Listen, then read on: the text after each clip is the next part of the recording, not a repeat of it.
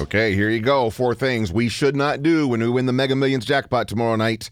We are Corey and Mitch, 1019 Kink. And by the way, sorry you didn't win the big Powerball jackpot last night. No tickets were sold with all the winning numbers. So that means Saturday's jackpot for Powerball will be at least $430 million. You still want to check your numbers, though, because I heard that there were $1 million winners. Correct. Always check your numbers because you're right, a lot of those types of winners. And on the bright side, you've still got a 1 in 300 million chance of hitting the Mega Millions jackpot tomorrow. I know. That's why I cleaned out my 401k yesterday. Smart. That's nothing but good fiduciary responsibility. That's the word I was thinking of when I was cleaning it out. Fiduciary. The Mega Millions jackpot could hit $1 billion by tomorrow night. So buy your tickets or, be smart and don't. Either way, here are 4 things. Wait a minute. I bought some yesterday. I rarely buy lottery tickets, but I bought some yesterday. And that's for the drawing? Tomorrow night. Okay. The $1 billion. Okay. Billion. That's crazy. 4 things you should not do if you ever hit the lottery for a bunch of money. Number 1, don't forget to sign the back of the ticket. It protects you in case someone steals it, so you should sign it immediately, or if you really want to be careful, sign it right now before you find out if anybody wins. I always thought to myself, because I have all these fantasies of if I were to win the lottery, when you have that ticket, at some point, you or I guess your representative has to drive down to Salem, because that's where you go to the lottery headquarters in your state. Okay. Get out of your car and walk into that office.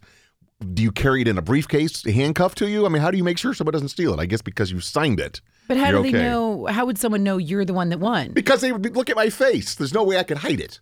I would try to be all serious, like, you're the worst at that. I sure am sad. I didn't win anything. You're the last person I would commit a crime with because, before the crime was even over, you'd be turning yourself into authorities. Can't keep a secret. Number 2. Yeah, you could be going to the Salem office because you won $10,000. You're right. But I would still, I would be so afraid. I would have to have that thing in my hands. I'd be afraid I'd lose it at the house. So I think I'm doing... Sir, why did you laminate this? Sir. It's invalid. You laminated it. 2 is where I'm going to fail miserably. Don't tell anybody. People will come out of the woodwork looking for handouts. And a bigger concern is there's horror stories out there about people hitting the lottery, then having their house broken into, or even being killed.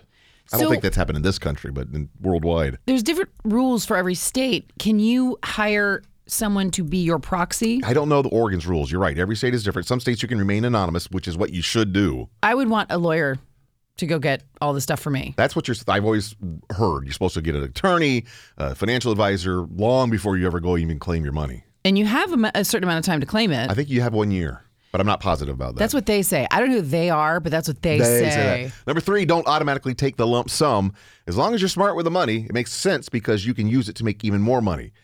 So the lump sum, you get a lot less than if you take the annual payments. Well, this amount is so large, you don't need to be greedy and take the lump sum. Roughly 70% of all people who get a huge windfall of cash when they win a huge lottery jackpot spend it within a few years, and they're broke again. I know.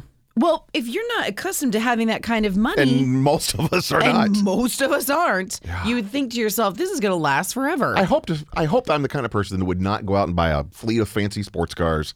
I really would like to help people.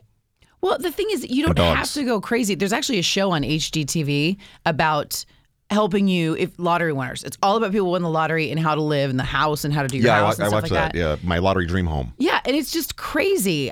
I wouldn't want to do that. I like the house we're in. I would definitely fix up the house we're in. I would keep working here with you at Kink. I love what I do. Yeah, I might take a small vacation. Sure. Around the world. Right. But those year-long vacations.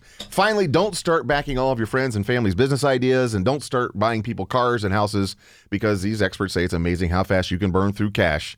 But if you were to win the $1 billion tomorrow night, it would take a while. It would be hard to spend because I think your cash payout's like $570 million. You saw Dumb and Dumber, the original. Yeah. And IOUs, man. Remember, they spent all that money in the briefcase? Right. Yes, you're exactly right. Within a couple of days. So good luck tomorrow night. It's going to happen. Oh, yeah. But we'll stay. Oh, Corey and I will be here Monday morning regardless. Yeah. I might be a little late. If Corey's working blue, letting the cuss words fly, we'll assume she won the lottery.